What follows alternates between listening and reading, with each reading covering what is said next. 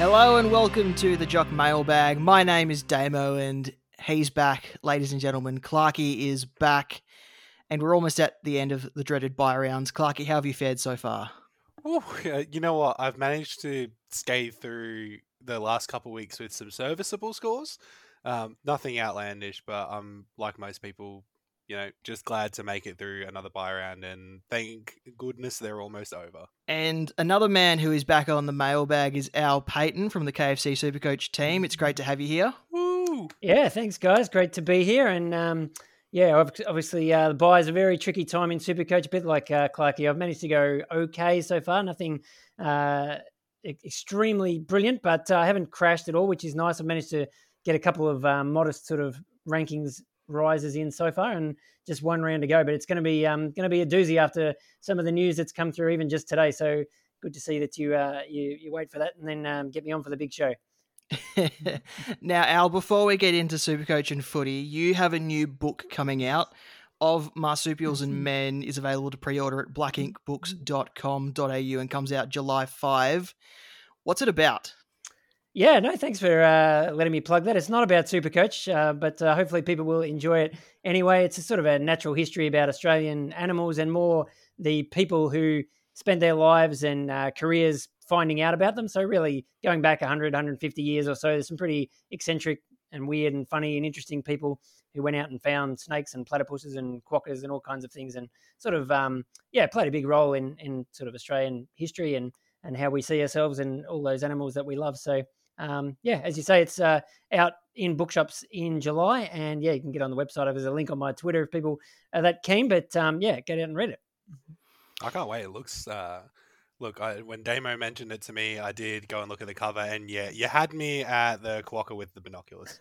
Yeah, no, I can't take credit for that. They've done a great job with the cover. Well, if the cover's great, then the words inside can only be better. Oh, excellent. I hope that's right.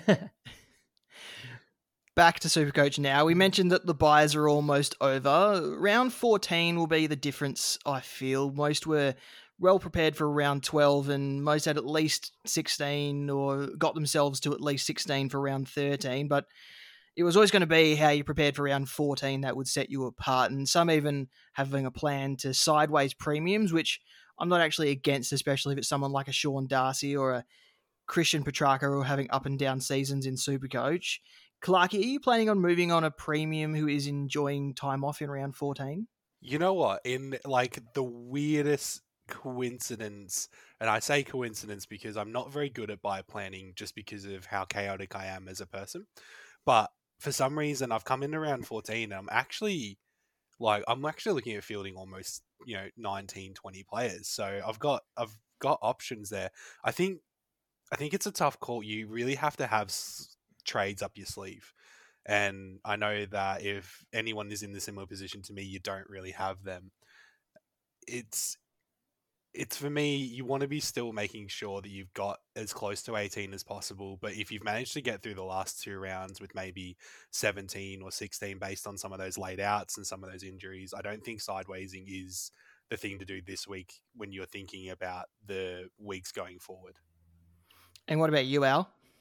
Well, actually, looking ahead, trying to plan ahead for the buys, I actually stashed some cash away last week because I was planning to sideways Christian Petrarca, thinking that would be my way to get to 18 players this round and maybe, get rid of someone who's been a little bit off the boil the last few weeks. And I'm sure he'll produce some good scores on the run home. But then an upgrade with his current form, Al. Well, I mean, that's the problem because you do need a lot of money really to do it. The guys that you'd be thinking of sidewaysing because they're not going that great, not really worth that much. So, you do need some money in the bank. But then that plan sort of went out the window when Dane Zorko got injured. And I thought, all right, well, at least I've got some money there. I can sideways him instead.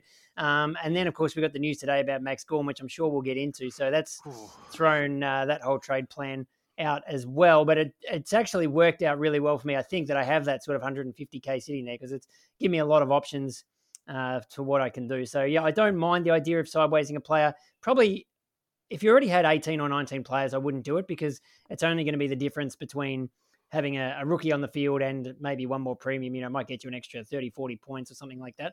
If it's a difference between having a donut and an extra player, which is where I thought I was coming into this week, then I think it probably is worth burning that trade.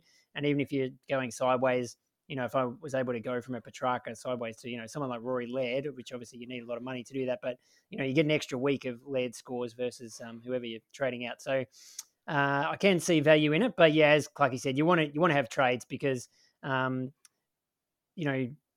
don't want to be leaving yourself with, 3 or 4 trades left after the buys because you've just shuffled guys around to get an extra 30, 40 points.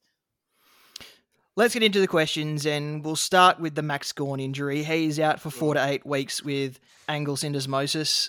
The obvious replacement is Jared Witts, who seems to be the number one ruckman of this season. Then there's also Tim English with that ruck forward swing. Sean Darcy's on the bye, but he's another one that you could potentially look at. And Toby Nankervis is having a nice run of form as well. Bucks on the website, though, wants to know what we think of Riley O'Brien as a point of difference. I think it's a bit of a tough call. I personally haven't been impressed with him so far this year. I know that he was somebody that people were definitely considering as a bit of a point of difference going into the year. So when you've got Tim English and Jared Witts, I think is probably two relatively obvious options as the two ruck positions. I find it hard to make my point of difference Riley O'Brien. Is his form going to come back? Is he going to just have up and downs? There's too many question marks, and he's not been playing his best footy. I mean, he did get dropped not that long ago, and we were all Adelaide supporters were probably glad to see it. Yeah, I mean, I had similar thoughts to you, Clark, at the start of the year, thinking he could be a nice pod, and I actually picked him in my Supercoach draft team, and he was okay early in the year, but then, as you say, he went right off and got dropped out of the team, which was a bit of a disaster. Then he had that unbelievable game in the SANFL, scored like 250 KFC Supercoach points, had about 40 possessions or something crazy, and he came back in and scored about 170 in the AFL. But then last week it was only, what did he get, 78 or something? And that was against West Coast, who don't exactly have the strongest ruck combination at the moment. So yeah, I think there's plenty of other good options out there. Damo, you've already listed quite a few there who you could grab this week. So yeah, I don't think you need to go something that exotic. And we've bumped him down to the second question because usually we open with Patch's question because he always likes to fire one off. He wants us to discuss Will Brodie, and I'm just going to read out a tweet that I put out on Sunday morning. Will Brodie used the ball at 54%, 38% kicking efficiency, only recorded 1 clearance and 0 marks. He still attended the most centre bounces, had 22 disposals, 8 tackles, and went at 1.1 points per minute almost. So probably just a down game, but there is also the worry that maybe with Fife back, Brodie's not spending as much time forwards, so he's not getting those marks that he was getting in previous weeks. His time on ground is still an issue, but I think it's just a down game from him.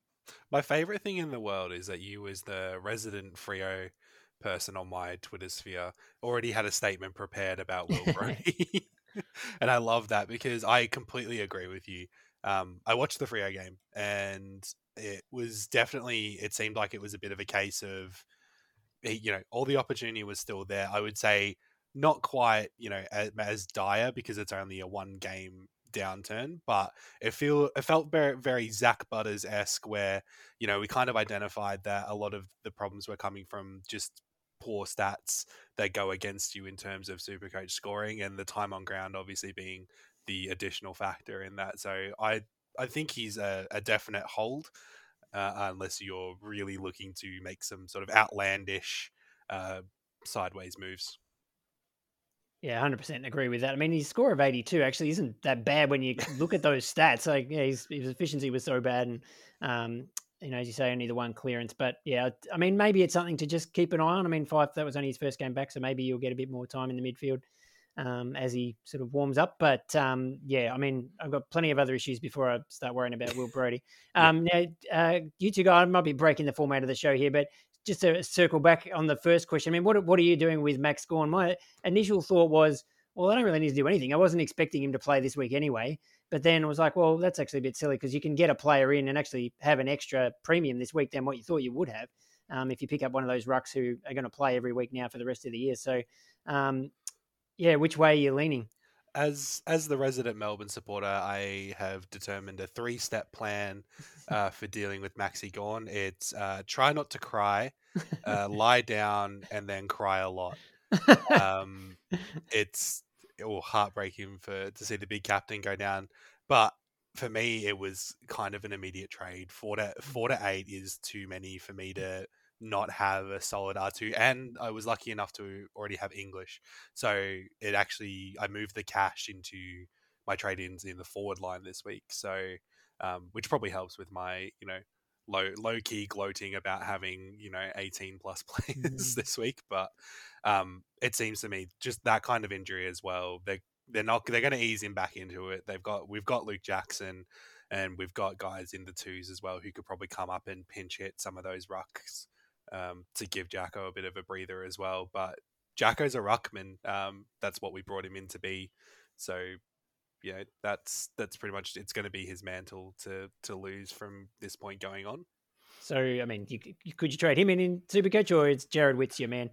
Jared Witts, I think, has to be the man. Damo, I don't know if you agree with that. I've brought in Jared Witts. Yeah, I was planning on moving one of Gawn or Darcy to bring in another player this week because I was only running at 17. So I was going to move one of those guys on to get in someone else. And Jared Witts was the easy decision. It was just a matter of who I traded out. And this Gawn injury makes the decision quite easy. It's a long-term injury. That's really the long and short of it. I think any super coacher, and I don't know if you two lovely professionals can agree with me in this, but a long-term injury is you can't hold him for that long. You can't hold him for 4 to 8, which is 5 at best, even longer than 8 at worst if, all things go terribly during his rehab. Yeah, no, definitely. I don't have Witts or English, so that's the only difficulty. I think leaning towards English, even though I was planning on getting him into my forward line at some stage. I think I'll just pick him in the ruck, and it sort of leaves me with him, and I've got Teakle on the bench. So I've got my 2 ruck forwards both in the ruck line, but there's probably a chance that one of my 6 forwards could get injured in the run home, or maybe a Brody does drop off, and then I could move English down and bring in someone, maybe when Grundy comes back, or get Witts at that stage. So I think I'll probably go with Timmy English as my straight swap for Max Gawn this week. Staying in the forward line or down that end of the ground anyway, lots of people traded out Stephen Coniglio when he had his lean run of form under Guilty. Leon Cameron. Now under Mark McVeigh, he is back to being a midfielder, and he's had 2 good scores in his 3 games against North Melbourne and West Coast. Mm-hmm. Is trading Stephen Coniglio back in a good idea? That comes from DJ Will. Good wanting to play in the midfield. Last week, I would have said, yeah, he was an option. I mean, last week he was 420K and he was about to come up against North. After that score, I don't think so. Now he's nearly 500K now. So there's a lot of players available. Isaac Heaney's probably 50K cheaper than that, or some of the Geelong Isaac boys. Heaney doesn't score like that though. he doesn't. Isaac Heaney looks like a Lancer, but Stephen Coniglio, the Ferrari. Which is the real Stephen Coniglio though? Is it Stephen Coniglio that scores 85 against the Lions, the real Stephen Coniglio? Or is it the Stephen Coniglio that scores 130 against West Coast? I think the difficulty as well is it seemed like Josh Kelly had a bit of a niggle as well during the North game. I think he got tagged, didn't he? Yeah. Yeah, he got tagged for a lot of it, and I think I did see. I thought he did have a little bit of a niggle and sort of dropped off a little bit towards the end of the game. So maybe that can explain a little bit more of the Coniglio sort of uptake for the North game. But I think if he's playing in the mid, this is exactly why we picked him at 200K at the start of the year, because we know that he is a good midfielder. He can play in the midfield, and under Mark McVeigh, it seems like that's the plan, and that's really all that I think we wanted from that is the consistency in position. It feels like the people who have Coniglio, who held him, are sort of talking him down a bit, saying, yeah, it was only West Coast and North. And the people who traded him out are like, oh my God, look at him, he's a uber primo. The truth is probably somewhere in the middle. I'm glad that I held him, but I'm not expecting, too many more 130s. I think if he could average 100 plus from here, I'd definitely take that. But, maybe 95 to 100, I think is probably about the real Stephen Canelio. So if you trade him out, I probably wouldn't be bringing him back in just based on Not that. at 500k, but I think if you don't like any other options, you could do much worse for that kind of pricing. Al, you said you had to deal with the Dane Zorko injury, but he's still not ruled out for this weekend, or it's not ruled out for round 15, I should say. So there's a chance that he may not miss any. He may not miss any games apart from this bye week, obviously. But what trade-ins were you looking at? Oh, that's interesting. As soon as he hobbled off, I just completely scratched him from my plans. I didn't, haven't even looked at any Brisbane injury news. I just thought, well, that's it. He's gone. I'm never having to deal with him again. Dane Zorko is the most broken, unbreakable man. I honestly have nothing but respect for the sheer force of will that he seems to have to get through all these injuries to come back out fighting the next week. Yeah, points for that. But I think given the fact that he'd scored a 30-something a couple of weeks ago anyway, without an injury, I'm probably glad to see the back of him. And probably he's been a fantastic KFC Supercoach player ever since he's when he came in as a rookie that year. In mid-season, he was one of the best picks that we'd had. So all credit to him, but probably not going to pick him again in Supercoach. And there's just so many good options in defence. I mean, that's the thing. There's probably 7 or 8 guys who are going to average, 110 plus. And, even looking at someone like Jaden Short, who has been a great pick for me all year, I'm thinking, he's only getting sort of low hundreds when I could be, I could have Sam Doherty in that spot, or I could have Tom Stewart in that spot. So I don't think Zorko's in that echelon. So definitely think move him on if you can. Again, he's a bit of the same Petrarca problem in that he's dropped a heap of money. So you need some cash in the bank to do it. And the one I'm wrestling with there is Tom Stewart is the one in defence I don't have that I really want. And it's a question of, do you get him this week when he's still, 600, got it here, 605K, or do you wait? He's got a break even about 150. He could drop down to around 550 in a couple of weeks, but the advantage of getting him now is he plays the Eagles this weekend. So I'm tempted, if I've got the money there, to just grab him now. Even if he drops in price a little bit, I'll just wear that and get the points. So Tom Stewart is my number one target in defence. If you don't have Sinclair, he'd be great as well, or Doherty. They're, all travelling really, really well. Bailey Dale maybe is a little point of difference, is another option back there. Yeah, Daniel Rich has also been having quite an off season. He's another Brisbane teammate. And he's pretty good value, actually. I think he's like low 500s. Yes. Favourite son of the podcast, Daniel Rich. Yes. Yeah, exactly. We should give him a pump up. But he's, I think, again, based on one poor score a couple of weeks ago, but recently he's been pumping out a few 110, 120 type scores that we know he can. So, yeah, I don't mind him either. Lots of options to trade Dane Zorko to there. That question came from Matthew Murphy on Twitter. This next one comes from a different Matthew on the website comments. He wants to know who should be his final mid upgrade. He's referring to midfielders that have just come off the bye. So that is the likes of your Callum Mills, Rory Laird, Jack McRae potentially. Rory Laird, I think, is the must-have. Absolute jet. I can't see my team without him, and I thankfully already have him. So, if you don't have him, get him. He is, with far and away, it's Rory Laird, Daylight, and then maybe Jack McRae. If I was to make a big call, I would say that Rory Laird's going to be the top averaging midfielder on the run home. Oh, I like it. That's spicy, Damo. Yeah, no, I agree with that. I think, Mills obviously has had a fantastic season and possibly has the highest ceiling of all those guys. Like, he could score 200, but it's a bit more unpredictable. And Laird, you just get 120, 130 every week, and he could definitely go higher than that. And when you look at Adelaide's draw, they play North twice between now and the end of the season, and he's got the Eagles thrown in there as well. The Eagles in round 21, so I think that'll be in KFC Supercoach finals, and then North the next week in the prelims. So, smells like points. Yeah, 100%. Smells like fried chicken and points.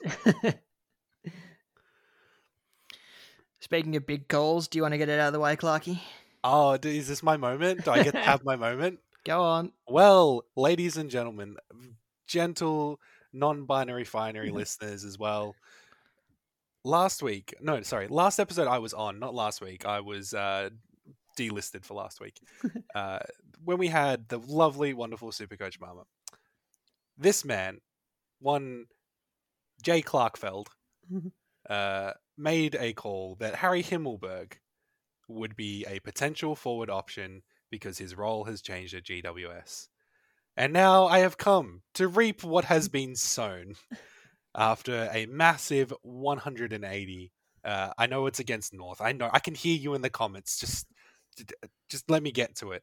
38 touches, a goal. That man was all over it. He brought his own ball. He brought his own share into that game. And I like him. I like this new Himmelberg. He is a cheap forward option. He is playing a very different... He's not playing as a key forward. He's definitely in and around the contest.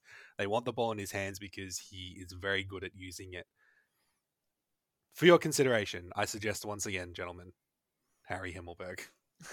So did you actually pick him? I actually no. I cowered it out in the end. Full transparency. I actually no. I had another issue, I think, regarding my defense line that week, and then he was on the bye. So it just kind of worked out that unfortunately, I think I brought in Callum Sinclair that week, just because it was kind of the more solid option where I'm trying to stabilize my position. I did back it to see that, and then I knew he was coming to the bye. So it's just nice to get one right, guys. It's nice to get one right. Thank you, Damo.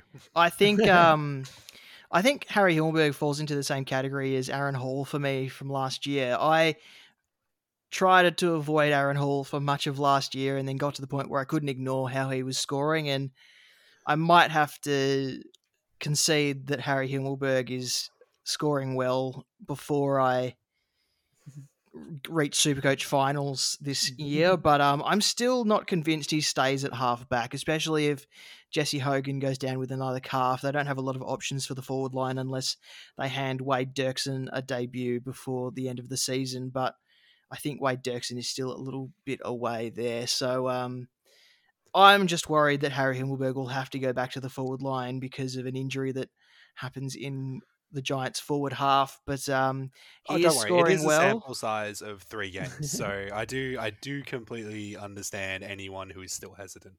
But look, you got to ride the wave while it's there, Damo. The orange tsunami, you got to ride it. I mean, could you get him just as a cash grab? I mean, he went up 85 grand last week, which is ridiculous, but he's still 435. That's cheap, and he's got a break even of minus 61. It was my first trade in this week. Yeah, even if you just get him for a couple of weeks, get him through, get you through the buys, maybe get to the other side, and then you can figure out what you're going to do with, whether you want English up into your rucks or, it sort of buys you a little bit of time to figure some other things out. And in that time, he goes up 100 grand, and then, maybe then you could trade him to Bontempelli or figure out who you want your last forward to be.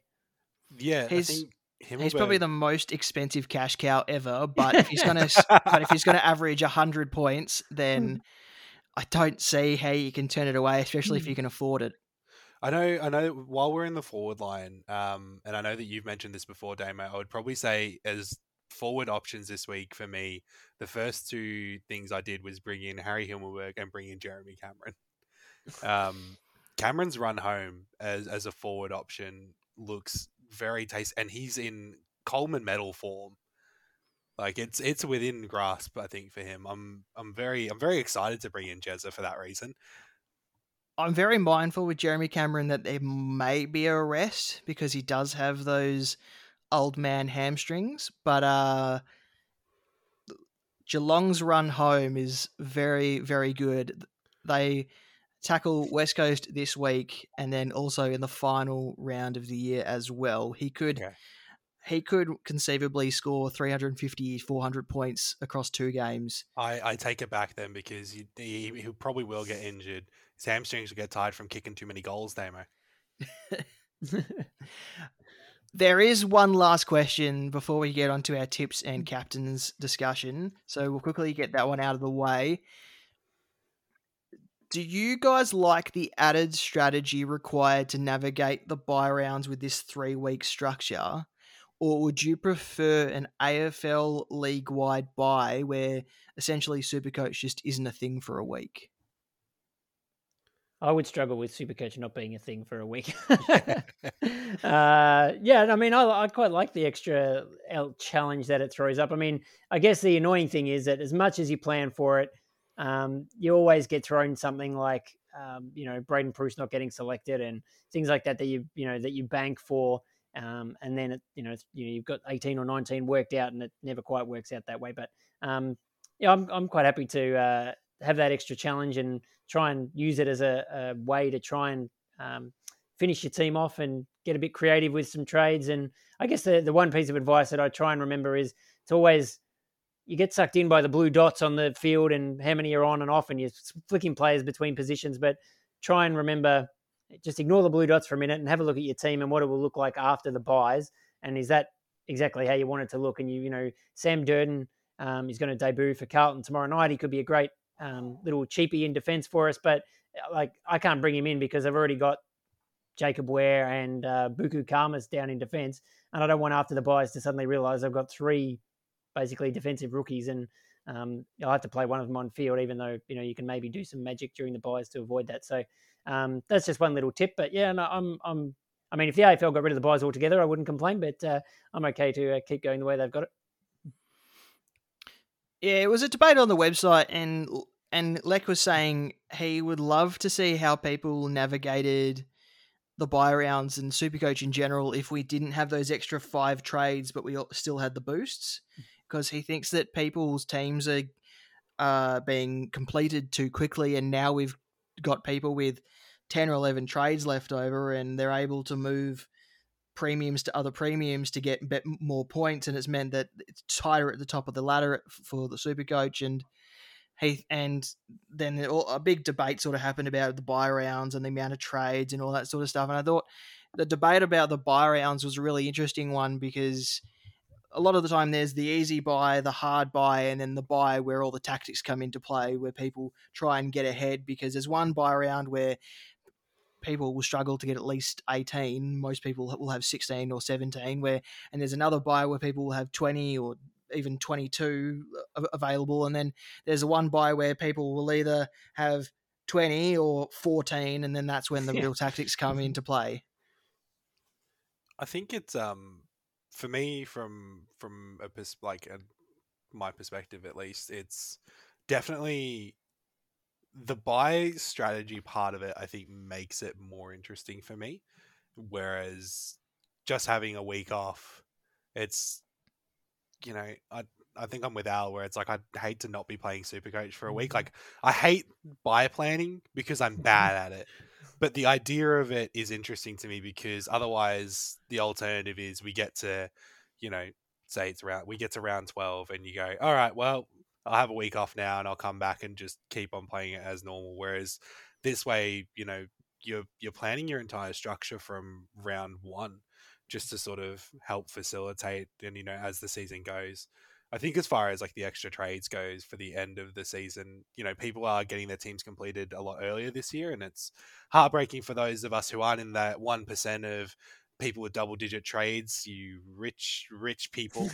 But, at the same time, I think that means that we're going to see some different strategies because it is so tight at the top end of the rankings. And I think from an overall ranking perspective, I think you're going to see some of those top teams making some kind of outlandish moves with some of their extra trades to try and get that edge on somebody. Maybe they pick, bring in someone for a matchup that particular week, or, trying to get those little extra points to do that. And I think that's really interesting, because it's not been done in my time, at least playing Supercoach. It's always been very much you plan for the buys, and then after the buys, you get to finish your team.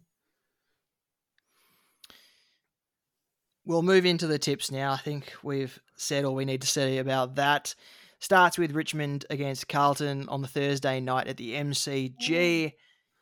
The vice-captaincy options in this one are obviously Patrick Cripps, George Hewitt, Sam Walsh, Sam Doherty. There's no Dustin Martin, but he would have been one for Richmond. Jaden Short, perhaps. If you want to start outside the box a little bit with your vice-captaincy option,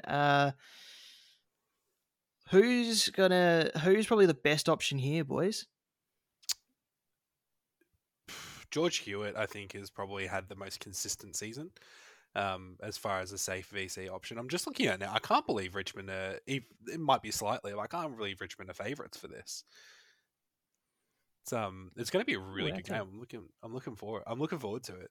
But I think George Hewitt, Patrick Cripps, probably maybe has someone run with him.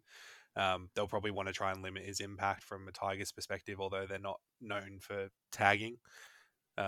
Hewitt would probably be my VC option from the game. Yeah, I mean, in round one, if you recall, and I'm trying not to remember it too fondly as a Richmond fan, but Carlton's midfield absolutely destroyed Richmond in the sort of second half or back end of that game, and it was Cripps and Hewitt and these guys just winning every centre clearance.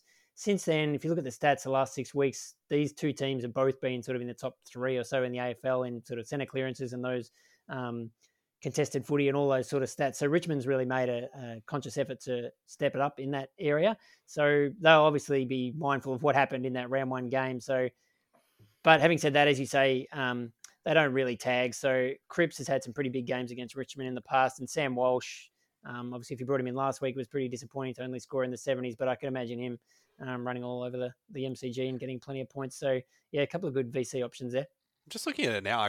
They're both won 4 of their last 5, so I don't know why. I don't know why I didn't think Richmond were doing so well, but they've been on really good form lately. So maybe the odds being a bit more 50-50 makes sense. It's a tough game to pick, and tipping wise, I think Richmond's been playing really well. They just dropped that one game to Sydney, which you could argue they threw away. So that should have been 50 meters. I'll say it. I'm not a yeah, it should have been a draw at least. But I mean, obviously the Blues are flying as well, though. Tom Lynch back, so that might Richmond get it down there enough with those injuries. It's a pretty tough first up assignment for Sam Durden, maybe. Looking forward to it. It's going to be a real banger of a game. I think I'm tipping Richmond in this one as well. Just I've tipped Carlton. I think Tom Lynch back will stretch Carlton's defence just that bit too far. It's going to be a close game, though. Next game on Friday night is St Kilda against Essendon at Marvel Stadium. The way Sam Dockey scored last week, you would put Jack Sinclair in that vice-captaincy bracket fairly comfortably. I think Sinclair is actually my vice-captain for this week. Sorry, Patch. I think, did you call him Callum Sinclair earlier? But I assume you were referring to Jack Sinclair. He's been one of the Supercoach finds of the season. I'm just trying to look up against Essendon. His last 2 scores against them, 47 and 59. So I don't know if we read too much into that. He's obviously having a much better year than what he's shown in the past. And the Essendon, hasn't been great. They haven't been great defending the ground. So he should get plenty of ball. And even last week, I thought he wasn't one of his best games for the year, and he still scored 115. So he's definitely an option, and I think the Saints will win that one pretty comfortably. Yes, I think the Saints will take care of Essendon pretty comfortably there. Darcy Parish, chance to miss, so Zach Merritt is also an option if you traded him in. I forgot about Parish. Oh, I own Parish. Oh, no. Guys, it's all unraveling. Early Saturday game, Port Adelaide against Sydney at Adelaide Oval. Ollie Wines is having a great run of form, and Callum Mills will be fresh off of the bye. Both of those players would be good vice-captaincy options, and you've also got Luke Parker, Travis Boak, if you want to have a go at him. It's a vice-captaincy option. Throw caution to the wind. I've never seen more hesitance in a line. Zach Butters is going to play, is he, with off that smashed up face? He's available, apparently.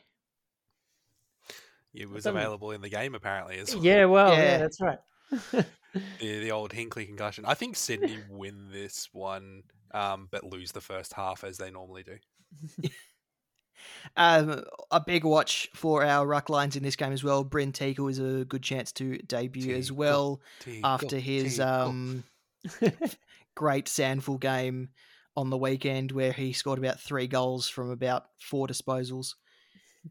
Who would have thought that Port Adelaide would give us 2 great rookie ruck options this year? And drop one for the other. Yeah. Brilliant. Chef's kiss.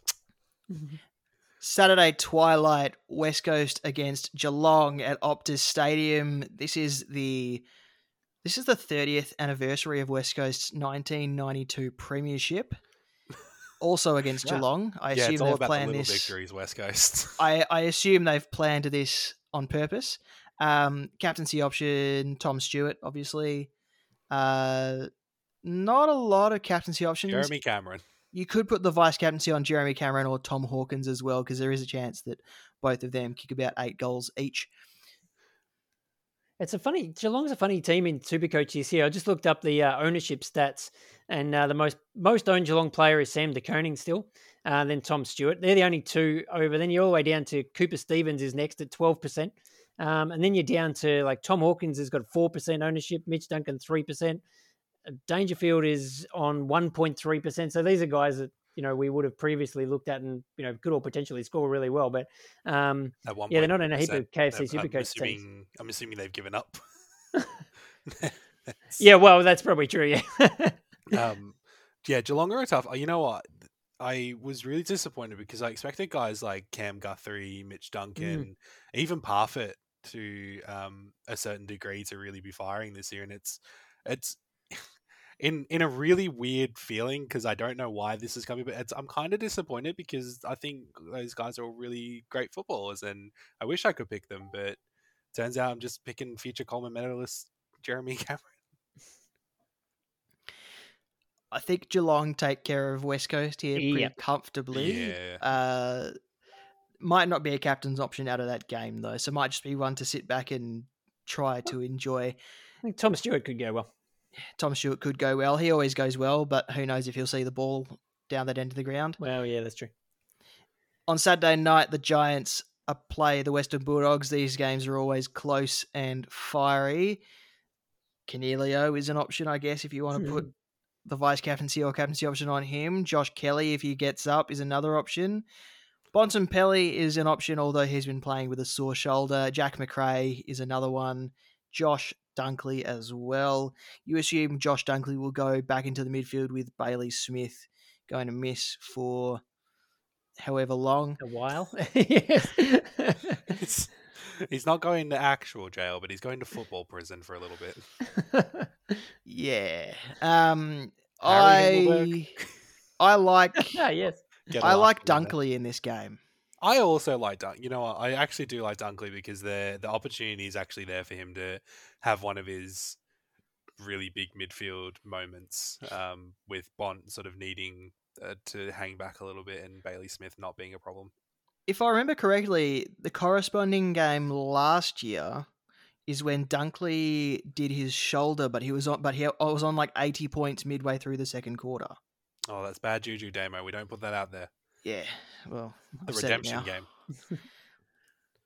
I think Jack McRae.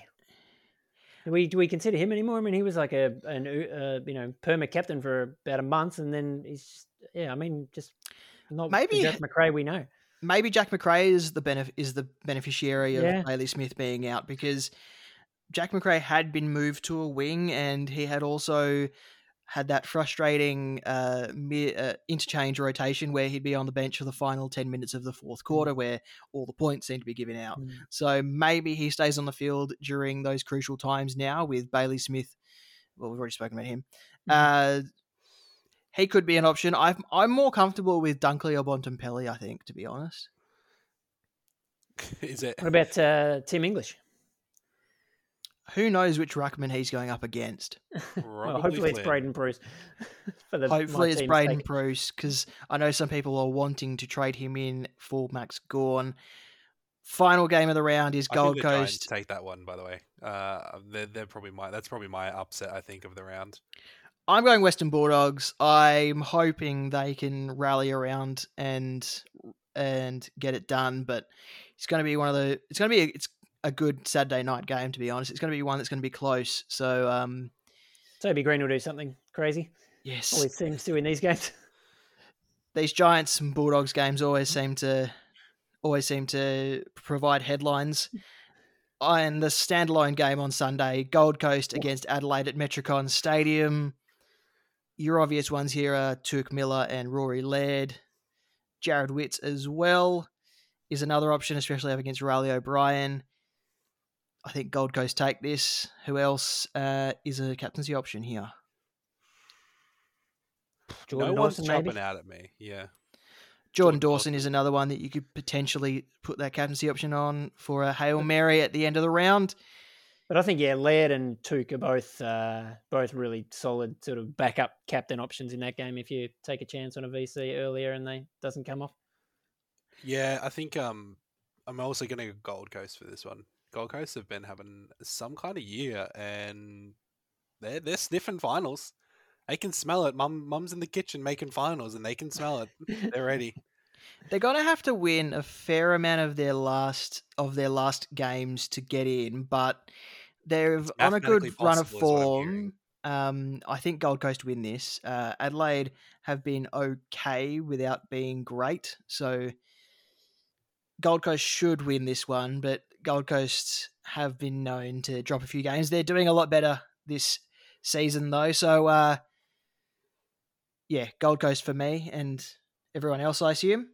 How good's Babia Joel?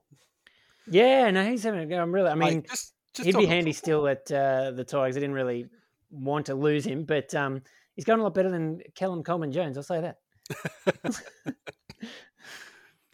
I love seeing him thrive. I'm really happy for him.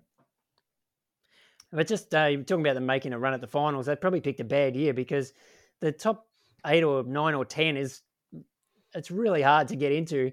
And someone, I think Daniel Hoyne from Champion Data made this point that Collingwood could be knocked out of the 8 this week. They obviously got the bye. So if Richmond win, they'll go past them. Collingwood could be 9th with 8 wins and 5 losses, which is like insane.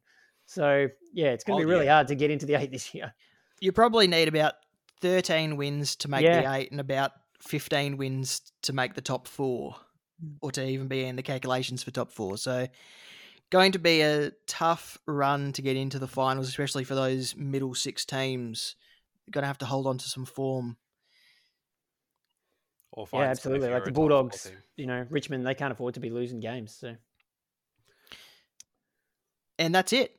I think we're done. An abrupt end, but we had a lot to talk about, and there wasn't really a way to end it without just saying that we were done. Thanks, Al, for joining us. Thanks, Al. Thanks for having me on, guys. Yeah, go and buy the book. But no, it's been great, and good luck, everybody, with your Supercoach trades this week.